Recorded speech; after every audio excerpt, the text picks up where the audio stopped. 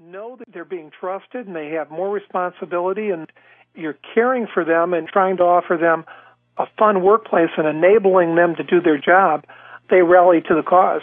It's when they're under the thumb and people are saying, okay, now you need to do the job of two other people, and I'm going to watch over you to make sure you do that, that people are revolting. All right. From what I read in the book, Pixar has really learned how to engage its workers. There are so many examples of employee engagement, all the way up to senior management. Yes. It's just an incredibly important factor. Yes, it is. A lot of the people we give seminars to say, well, Pixar, they get the best and brightest and most innovative people. Mm-hmm. But, it wasn't always that way. That's not the way they built the company.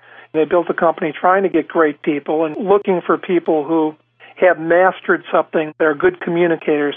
But even more importantly, are collaborators that enjoy working with one another and looking at the what-ifs and making your partners look better.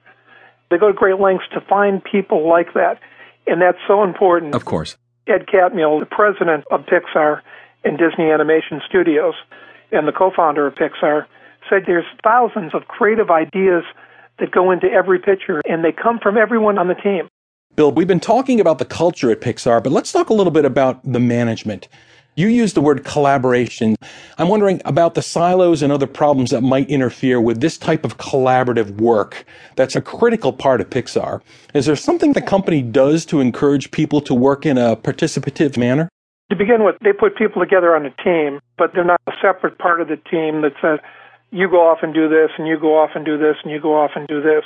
Everyone contributes to the entire product. And every day, they go over the work. There's a review period at the end of the day. Right. That was really hard for a lot of creative people to get accustomed to. You're looking at my creative masterpiece before it's done, right, and giving input. And the other thing, in most organizations, one area or one particular department is considered more important than the other. It could be engineering and an engineering-driven organization. It could be marketing and a marketing-driven organization, maybe even legal or accounting.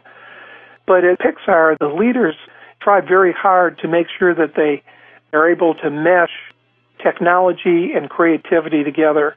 Interesting. Walt Disney was a master at doing this. He didn't believe in creative departments, and he tried to break down the silos and treat everyone on a first-name basis and tried to make sure that everyone knew how their role contributed to the entire story. Now, within a team, do you happen to know the compensation approaches? Do individuals share? Are there contracts? Is there anything unique about that at Pixar? I'm not aware of anything unique about that at Pixar, but they are quite different from the normal Hollywood model. The normal Hollywood model, most people on the team, from the lighting director to the producer, are all on a contract for that individual film. Right. At Pixar, except for the talent that contribute the voices, they're all Pixar employees.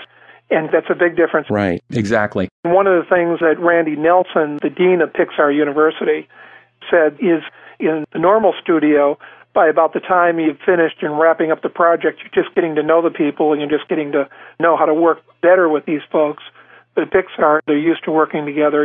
There's a different group of people that are assigned to every new project, but they're all, for the most part, Pixar employees.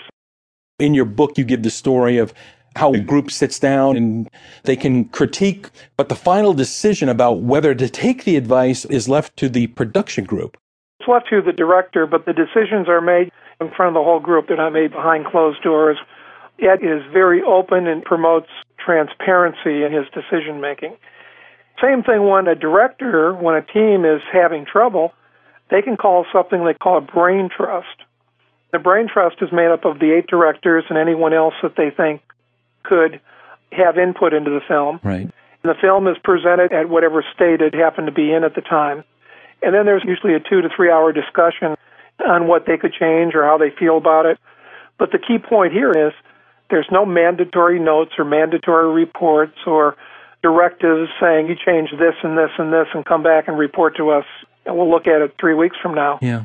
It's, again, all up to the director to take whatever or nothing from that input. Bill, based on your experience with Pixar, how would you describe the leadership and management styles of those in charge? I think they're enabling. They give direction without giving specific orders. Right. They get their power, their